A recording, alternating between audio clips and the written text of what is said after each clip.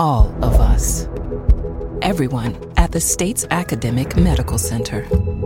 All working together to deliver complete care now and for generations to come. All over the state, including hospital and clinic locations from the Delta to the Gulf Coast. All for one reason. You, the University of Mississippi Medical Center. All for your health. This podcast is a local production of Mississippi Public Broadcasting and depends on the support of listeners like you. If you can, please donate today at mpbonline.org. And thanks.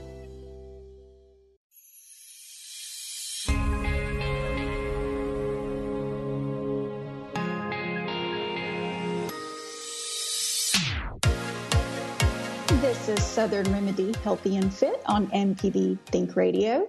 And I'm Dr. Josie Bidwell, Associate Professor of Preventive Medicine and Nurse Practitioner at the University of Mississippi Medical Center. Today, we're going to be talking about sleep, one of my absolute favorite things to do, and also one of my favorite things to help people improve upon. And in particular, we're going to focus in on sleep and heart health because they are linked. If you have a question or a comment for us today, you can give us a call. Our number is 1-877-MPB-RING. That's 1-877-672-7464. You can email us, fit@mpbonline.org. And you don't just have to email us when we're on the air. If you have a question at any point in time, you can email the show that way, and we'll get back to you as soon as possible. You can also interact with me over on Facebook at Healthy Habits with Josie. And I do have a thread up this morning over on Facebook that says, what is your biggest obstacle to getting a good night's sleep?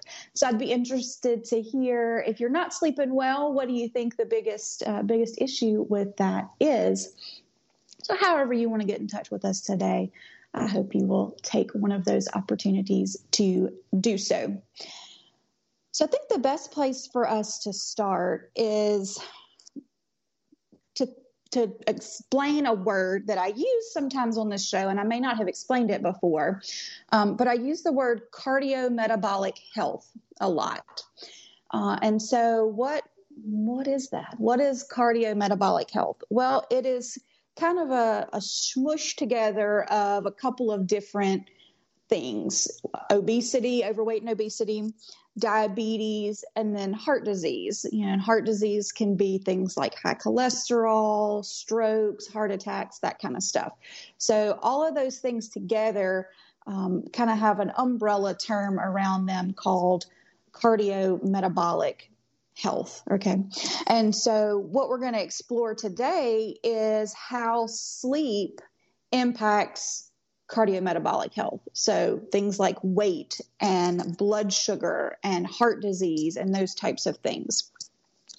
So we're going to kind of begin that conversation talking about what it means to have healthy sleep, because a lot of what we're going to dig into today is what happens when we have poor sleep or we don't sleep well. And so the only way to know whether we're not sleeping well is to think about what it means to have good sleep. And that can be either the quantity of your sleep or the quality of your sleep, or both. And so let's start with quantity. And what I mean by quantity, that's how many hours you sleep. Okay. The way we can judge if we're getting enough is to think about what the science tells us as the appropriate duration. Now, for today's show, I'm going to be talking mostly about adult sleep health. Okay. So kiddos need different amounts of sleep than adults do, depending on their age, their developmental stage. They need different amounts of sleep. I am about to be the proud parent of a teenager. My oldest son turns 13 in about a month and a half. And so I'm still trying to figure out what's going on with his sleep schedule. We're working on that. because it seems like he's either he just sleeps a lot. And I know that that's normal. They need more sleep, but we want to do it in a healthy way. So adults need between 7 and 9 hours of sleep. Okay. That's kind of what I like to think of as the sweet spot. And when I say the sweet spot, I mean, when we look at amounts of sleep less than 7 hours in duration, we tend to have more problems with cardiometabolic health, right? So more health consequences when we sleep less than that. But the opposite is also true. If we're sleeping a lot more as adults, more than about 9 hours or so, we start to see it kind of swing the other way and start to have some health issues from increased duration of sleep.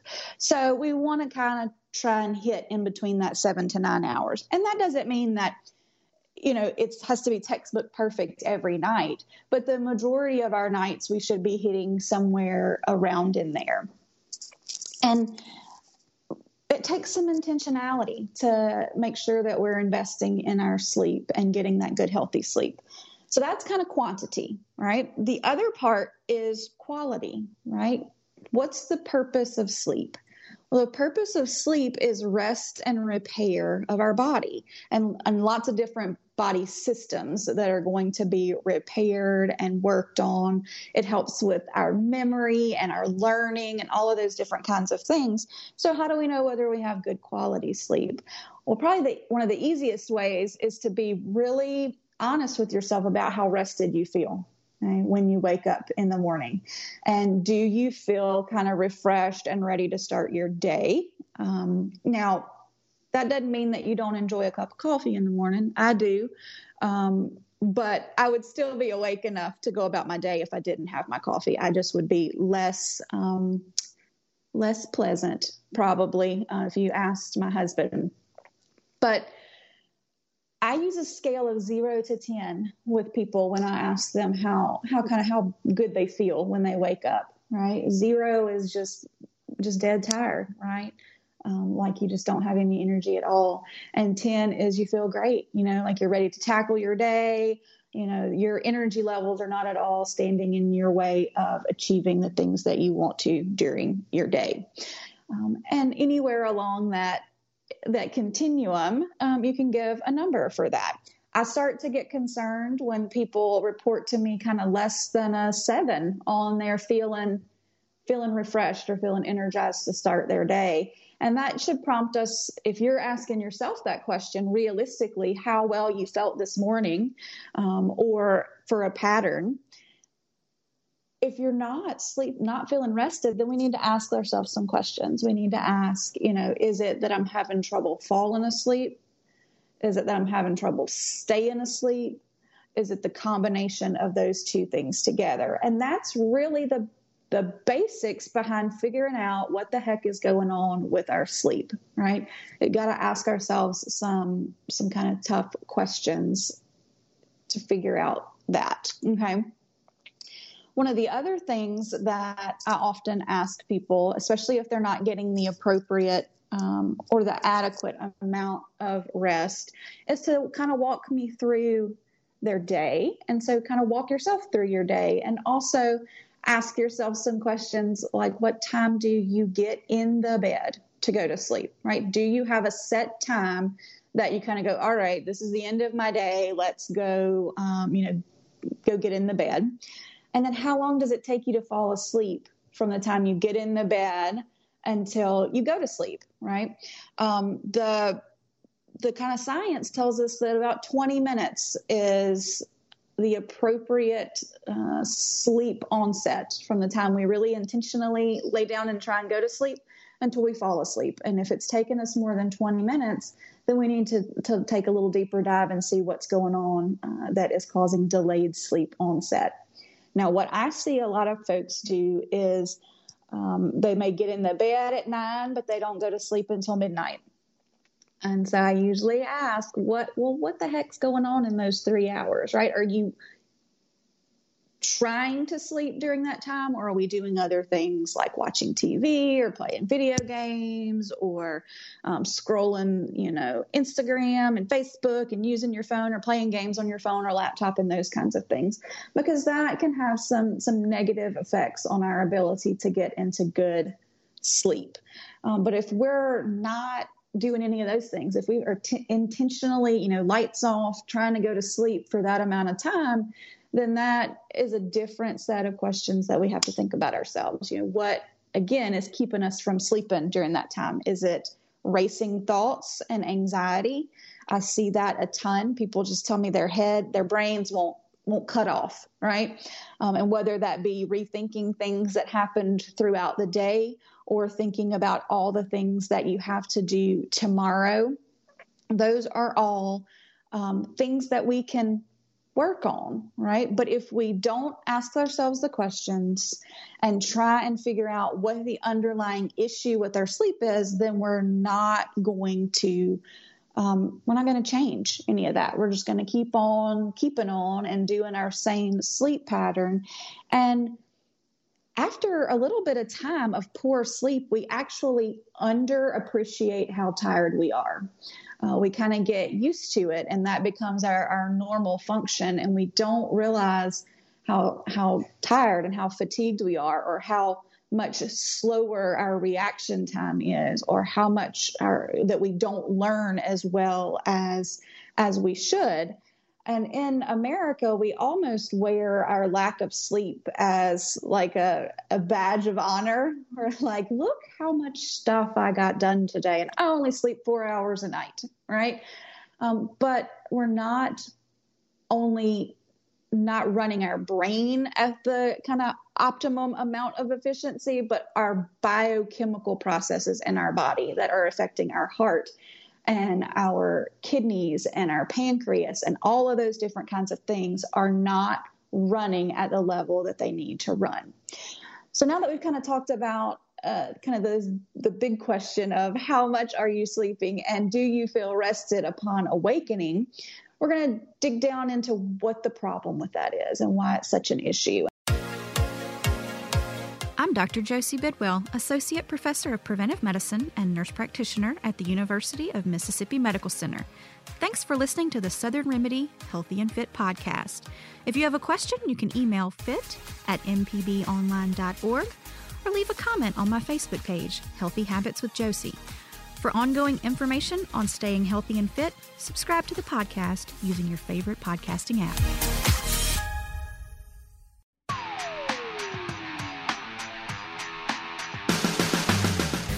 I'm Allison Walker, the Lady Auto Mechanic, host of AutoCorrect. If you're enjoying this podcast, try my podcast, AutoCorrect. We help steer you in the right direction with your car problems. Find me on any podcast platform or at autocorrect.mpbonline.org. This is an MPB Think Radio podcast.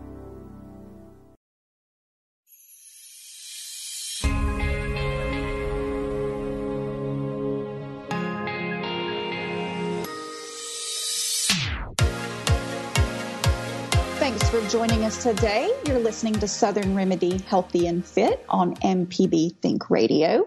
I'm Dr. Josie Bidwell, nurse practitioner at UMMC, and we're talking about sleep today, and in particular how sleep affects our cardiometabolic health, our heart, our blood sugar, our weight.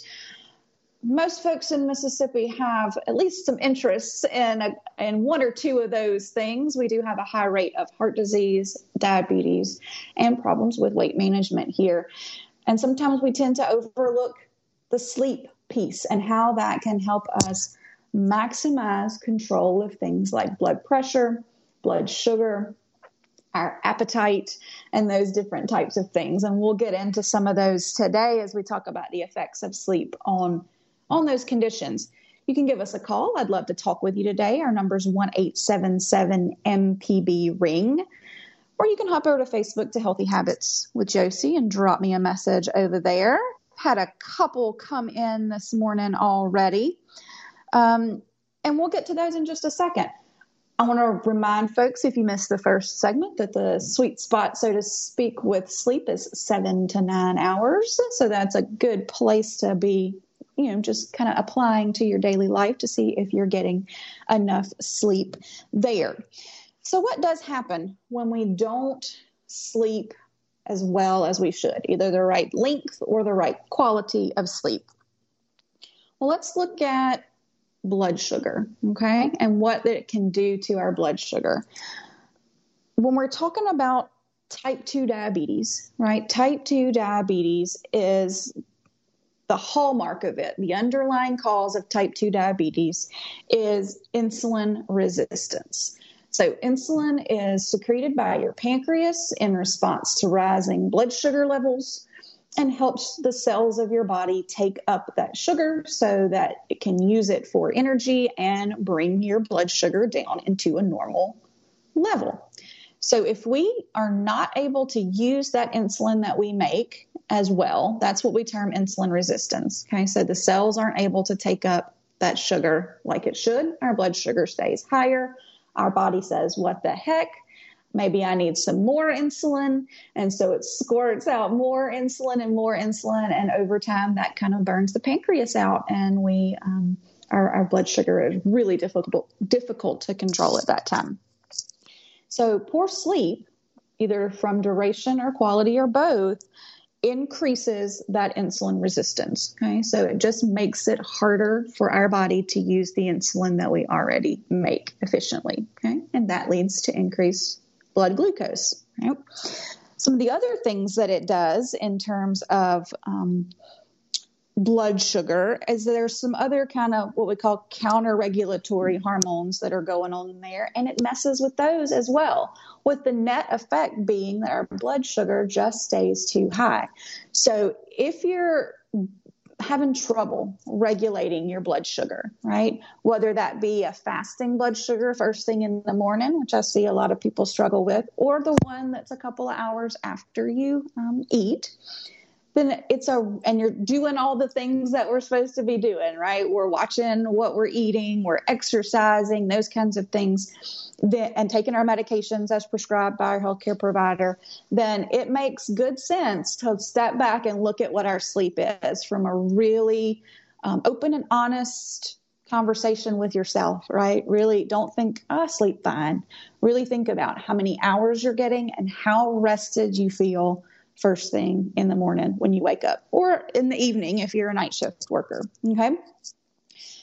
The second thing that impacts not only heart disease, but also blood sugar is what we eat, right? How many calories we take in. That affects not only our waistline, but our heart and our blood sugar. And when we don't sleep well or we have poor sleep, one of the hormones that makes us feel full and satisfied, it's called leptin, goes down. Okay? And when that goes down, we lose that feeling of fullness and being full and satisfied. And so that makes us want to eat. Okay? So a lot of folks I know that are trying to lose weight struggle with feeling hungry all the time, right? And they feel like they don't have the willpower to not eat those foods. And guys, you got to cut yourself a little bit of slack, because it may not be willpower at all that is what's going on. There are other things that are contributing to the fact that you're hungry and that you don't feel satisfied and that you want to snack. In particular, when we look at how sleep affects what we choose to eat, when we're sleep deprived, we want carbohydrates, okay? And I'm not talking like apples and celery sticks and carrots. I'm talking salty or sweet carbohydrates. So, desserts, cookies, cakes, those kinds of things, or things like chips, popcorn, those kinds of things that are salty and crunchy and all those kinds of good things. Okay. We also tend to pick more highly saturated fat things. So what do all those things have in common? High saturated fat, salty, sweet, carbs, that's processed junk food. Okay. So we crave those things. we're sleep deprived, it makes us want those things more. And we tend to overconsume the amount when we do that as well. Okay. In particular, snack time, even when your meals don't change, right? So you eat the same amount of calories or food that you normally would eat at mealtime.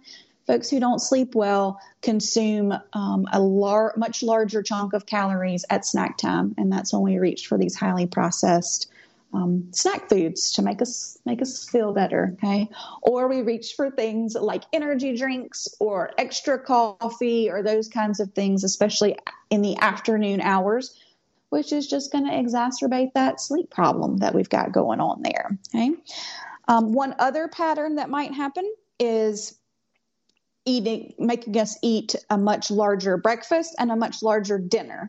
The large breakfast is not so much of an issue. We should burn through a lot of those calories during the day, but a very calorie heavy meal at the end of the day, our metabolism is starting to slow at this point, and that's going to make it much harder to either maintain a healthy weight or to lose weight if that is what you are desiring. Okay, so there's lots of different pathways into how sleep does not, poor sleep does not do us any favors in terms of our weight management or our blood sugar control, or blood pressure control, all of those different kinds of things there. So I had a comment come in over on Facebook that asked me, well, it answered me really. I asked, what's the biggest obstacle to getting a good night's sleep? And Philip says old man syndrome. And to elaborate on what old man syndrome is, it's multiple trips to the bathroom is what he's saying. And so the medical word for that, the fancy word, would be nocturia, okay? Noct meaning sleep time and uria meaning urination. Okay. So nocturia is when we're getting up in the middle of the night to go to the bathroom. Right. And it is an incredibly common issue. It is usually, it's not a disease in and of itself. It's a symptom of something else going on. And there can be varieties of reasons as to why that occurs, as to why we get up in the middle of the night and go to the bathroom. If you find yourself getting up multiple times or just getting up to go to the bathroom at night, ask yourself how many times you're getting up, right? And if you're able to return to sleep easily when you come back, right? All of those are kind of important factors to take in and think about as you are evaluating your nighttime routine. But some of the reasons that happens is what I mentioned a minute ago, more caffeine or alcohol in the evening hours. Okay, either one of those will make you make more urine during the night. Okay, so we want to think about that. I usually don't recommend caffeine after about 1 or 2 in the afternoon. And I usually don't recommend alcohol within 3 to 4 hours of bedtime. Okay. Another thing would be timing of medications. Okay. So a lot of folks are on fluid pills or diuretics for, their heart disease or blood pressure issues, those kinds of things. And the timing of when we take those, if we're taking those toward the end of the day, then that may make us, again, make more urine at nighttime. Now, that's not something I'd want you to just adjust and go willy-nilly and change without consulting your healthcare provider about the dosage and the time that you're taking those medications there. Another thing that can happen is if you swell during the day, right, which a lot of people that stand for a large portion of their day, their legs and feet may swell. Okay? When we go to sleep at night or when we get in the bed and we lay down and our legs are kind of elevated at that point, some of that fluid will kind of reabsorb back into your blood vessels, and then it's going to get taken to the kidneys to be filtered. And so you'll make more urine that way. And so those are kind of 3 things to think about, right?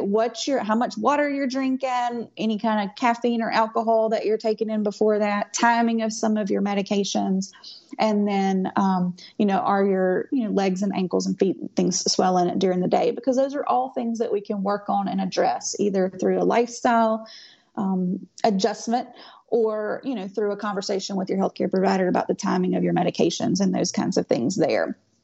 The other thing to think about is the increased chance of you falling when you're getting up in the middle of the night to go to the bathroom. So I would not be doing my job as a preventive medicine provider if I didn't talk to you about making sure that your floor, like the path between your bed and the bathroom, is clear of clutter, right? So if you have throw rugs or those kinds of things, probably move those out from that pathway. If you have lamp cords and those kinds of things, make sure that they're not in that pathway, secured down to the floor, that kind of thing. And then I really like motion activated night lights that you can have in the way there as well. We don't want to flip the big light on. Okay. We flip the big light on, then our eyes get exposed to all this bright light, and that's going to disrupt our sleep pattern, because your brain's like, oh, hey, it's daytime. Okay. So we want to have much lower light, but an adequate amount of light to see where we're going. So some motion activated night lights are a great way to do that. Okay.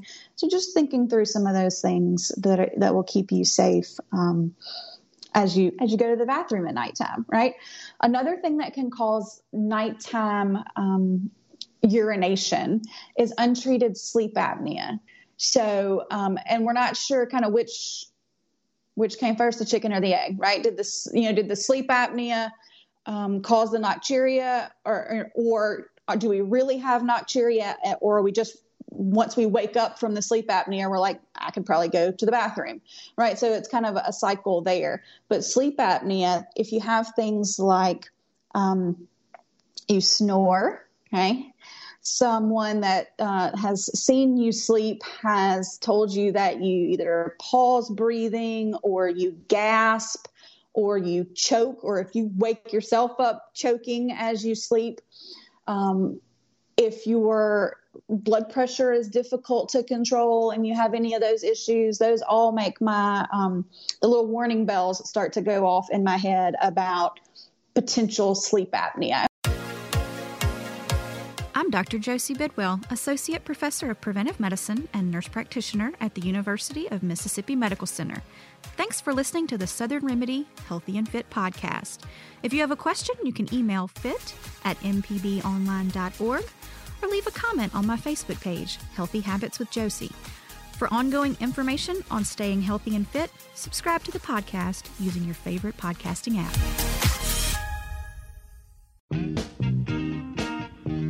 Hey, this is Larry Morrissey with the Mississippi Arts Commission. I'm one of the hosts of the Mississippi Arts Hour, the arts interview show on Think Radio. We talk with visual artists, musicians, writers, as well as people who help bring the arts to their communities. We hear about how each artist learned their craft and get some insight into their creative process. You can hear the Arts Hour every Sunday at 5 p.m. on Think Radio, or listen anytime by subscribing to the show through your favorite podcasting app. This is an MPB Think Radio podcast.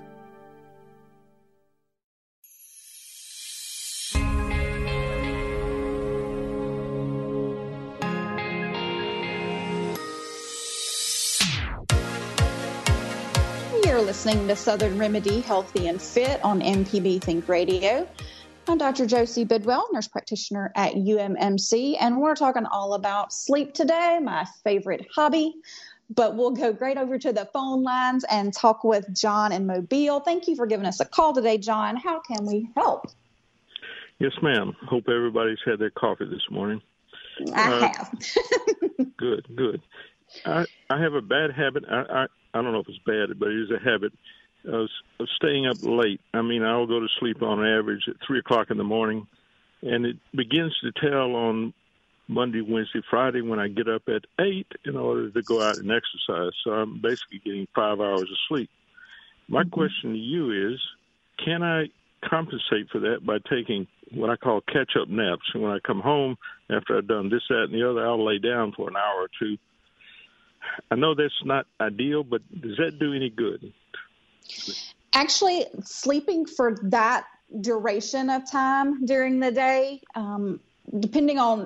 especially depending on when you're doing it. Is it after lunch or is it more early in the morning? After lunch. After lunch, yeah.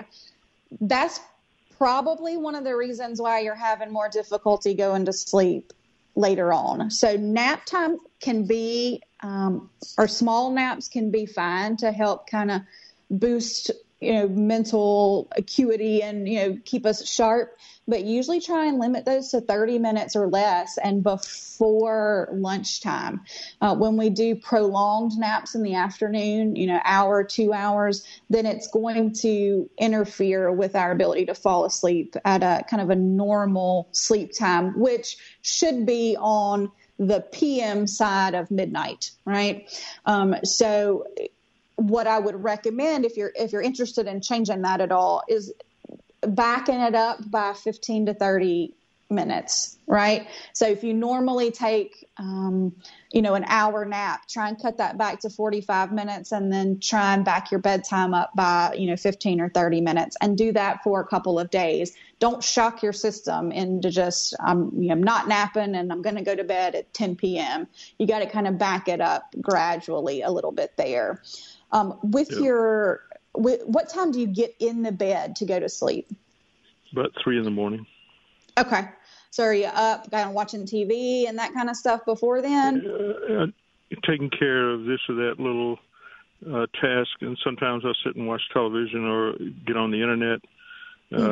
All sorts of good excuses, none of which are valid, to stay up that late. Well, they're not excuses. They're your habits, right? They're what you've been comfortable doing, but they don't have to stay that way.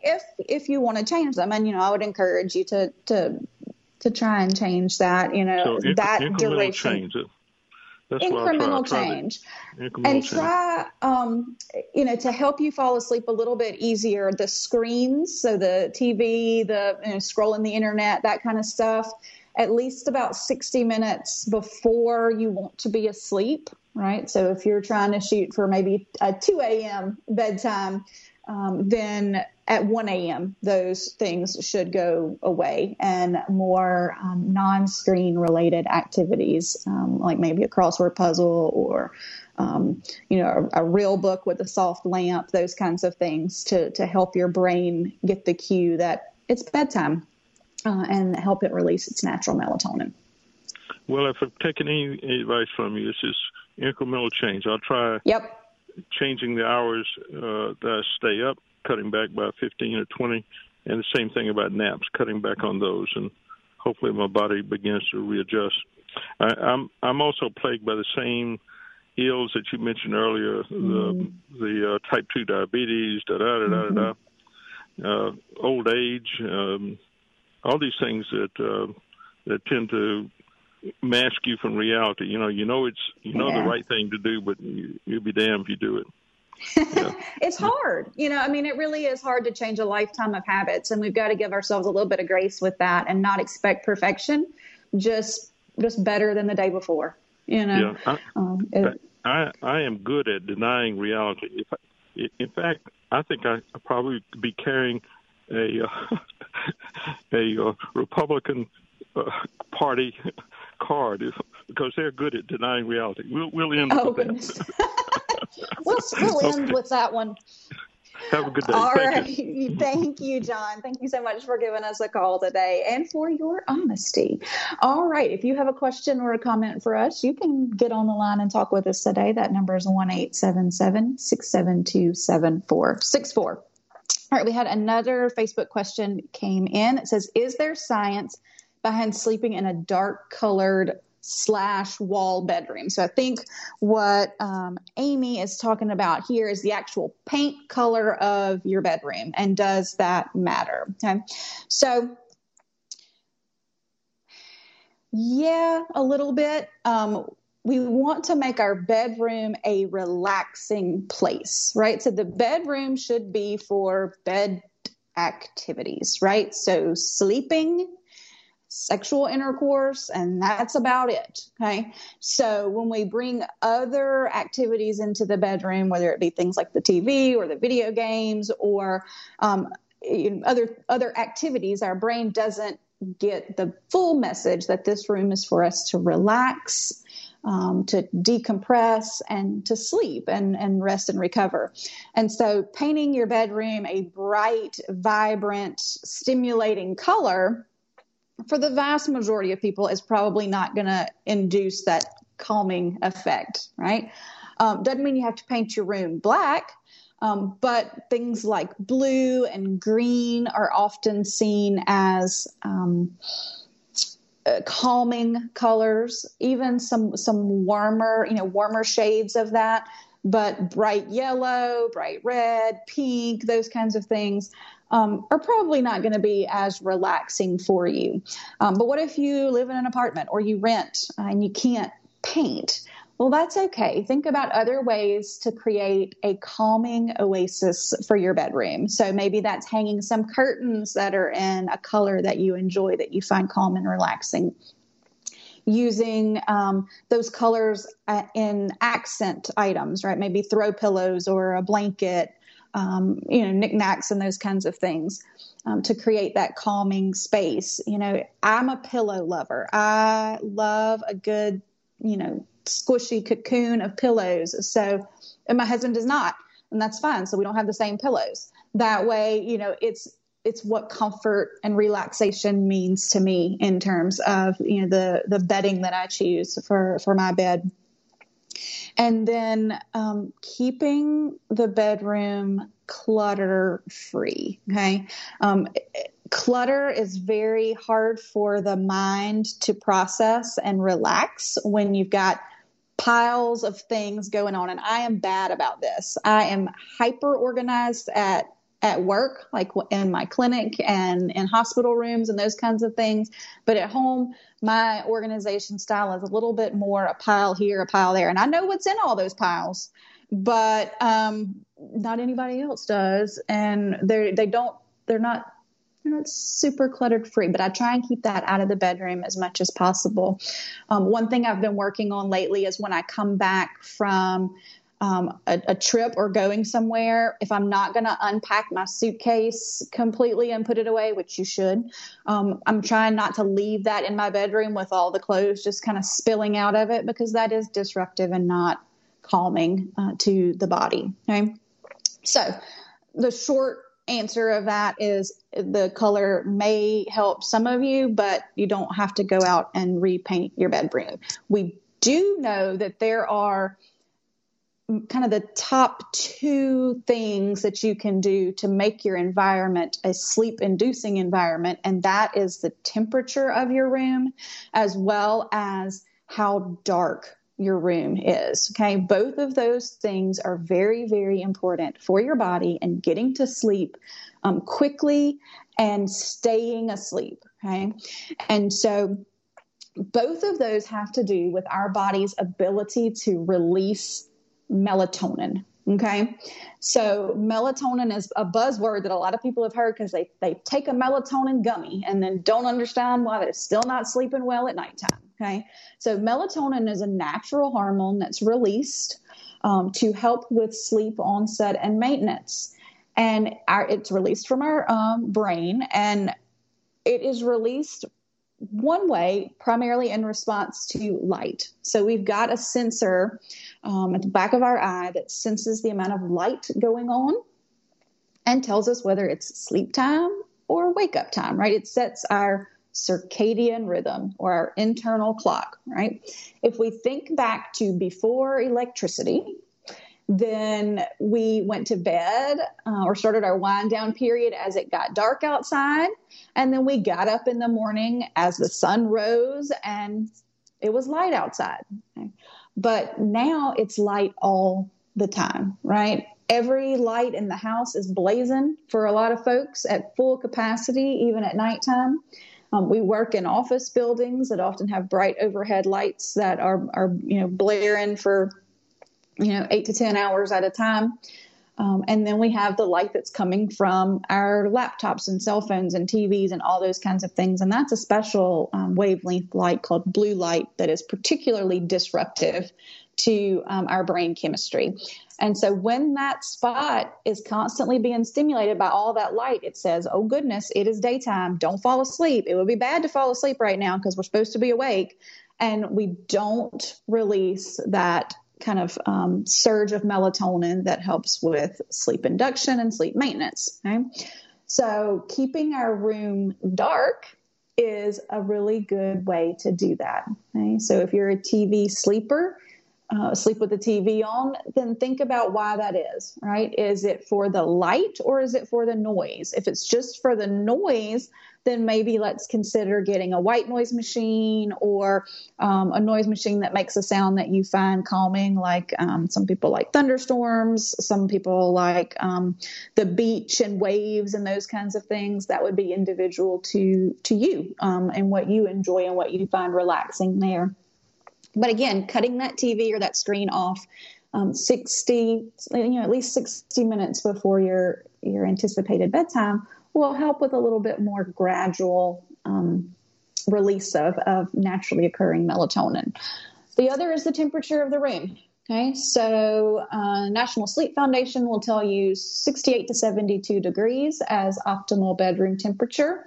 I would freeze to death if my temperature was on 68. I'm just not about that, but we do keep it at 72. And a cooler room temp does tend to promote better sleep. Again, it helps with that melatonin. When we get into a deep sleep, a deep restorative sleep, a couple of things happen. Our core body temperature drops, and our extremity temperature, so the temperature at our skin level, right, of our arms and our legs and those kinds of things should rise so that our blood vessels dilate and we help to cool down that core temperature, right? And so having a cool room helps with that.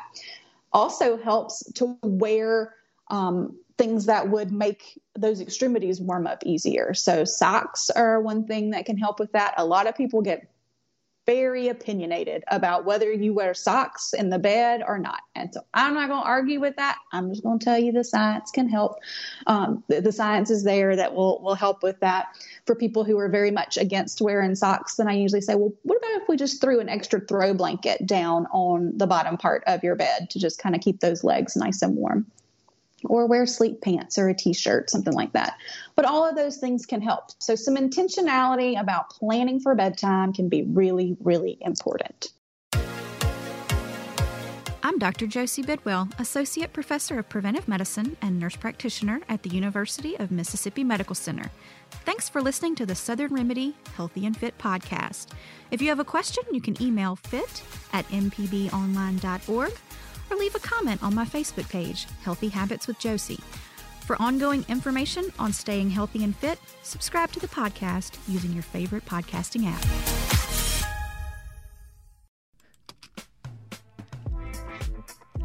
If you ever miss one of our locally produced shows or want to simply hear it again, you can find what you need at mpbonline.org or download our podcast app to your smartphone. MPB programming is on your schedule at mpbonline.org.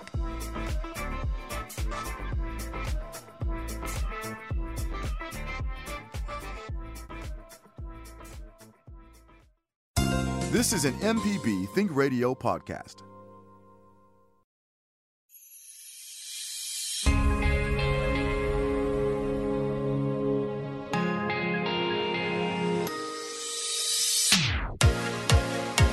Listening to Southern Remedy Healthy and Fit on MPB Think Radio. I'm Dr. Josie Bidwell, and we have been talking about sleep and how it affects things like your blood sugar and your heart health and your attempts at maintaining a healthy weight.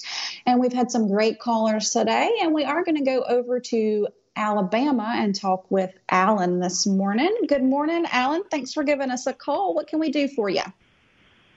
Well, I just wanted to offer a constructive comment. I appreciate all the thoughts and ideas that you have, and it has been my experience that if the person might be physician, office worker, housewife, teacher, who is overwhelmed by regular life experience, such as the disappointment of your adult children, the disappointment of your siblings, a coworker who's about as aggravating as a porcupine in bed with you.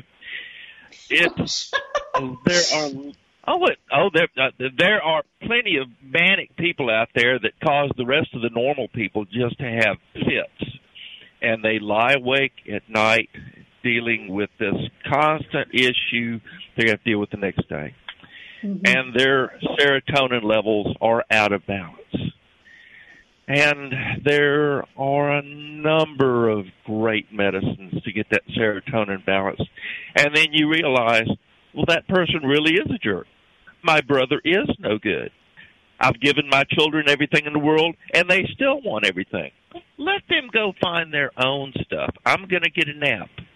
It is not our problem that our children, siblings, and coworkers are on the lower side of the bell curve.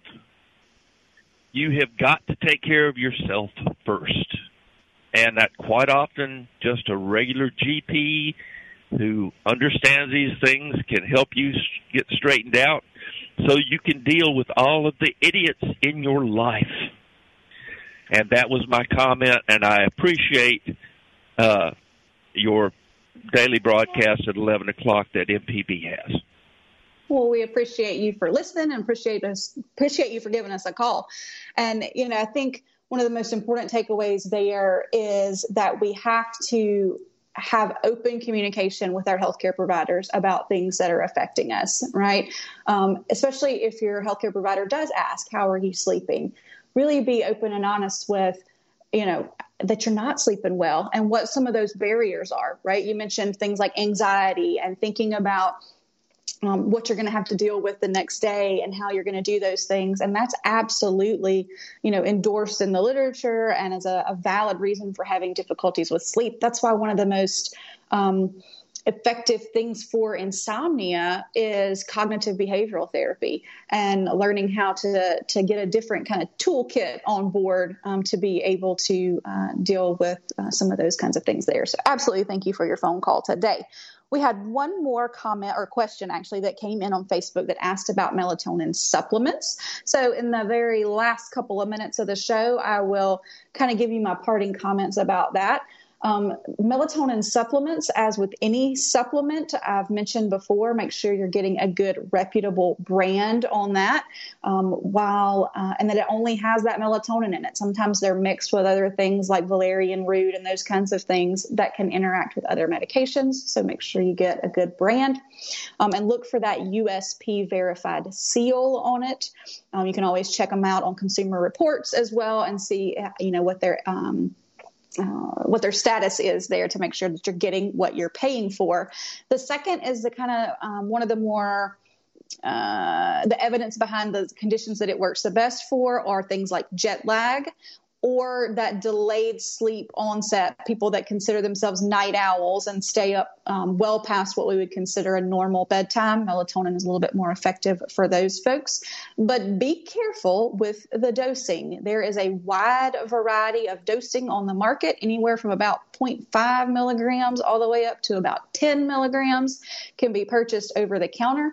And really high dose melatonin, which I consider anything over 5 milligrams, can cause rebound insomnia. So if you're taking a 10 milligram gummy and still not sleeping well or saying it doesn't work, it may be because you're giving yourself a little bit too much there. Okay?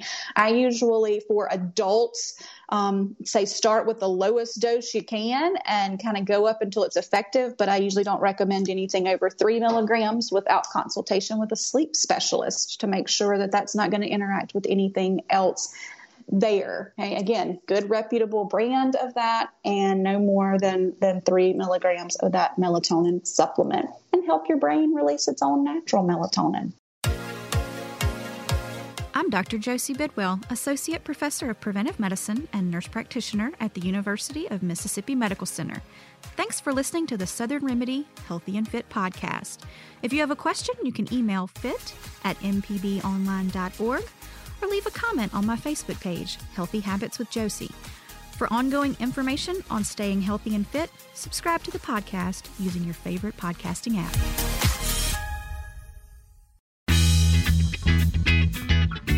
I'm Professor Richard Gershon from the University of Mississippi School of Law, host of In Legal Terms. If you're enjoying this podcast, I encourage you to listen to In Legal Terms, the show about you and your rights. We find interesting legal topics to bring to you, and let you know how the law affects you. Find In Legal Terms on any podcasting platform on your smart device or on our website, inlegalterms.mpbonline.org.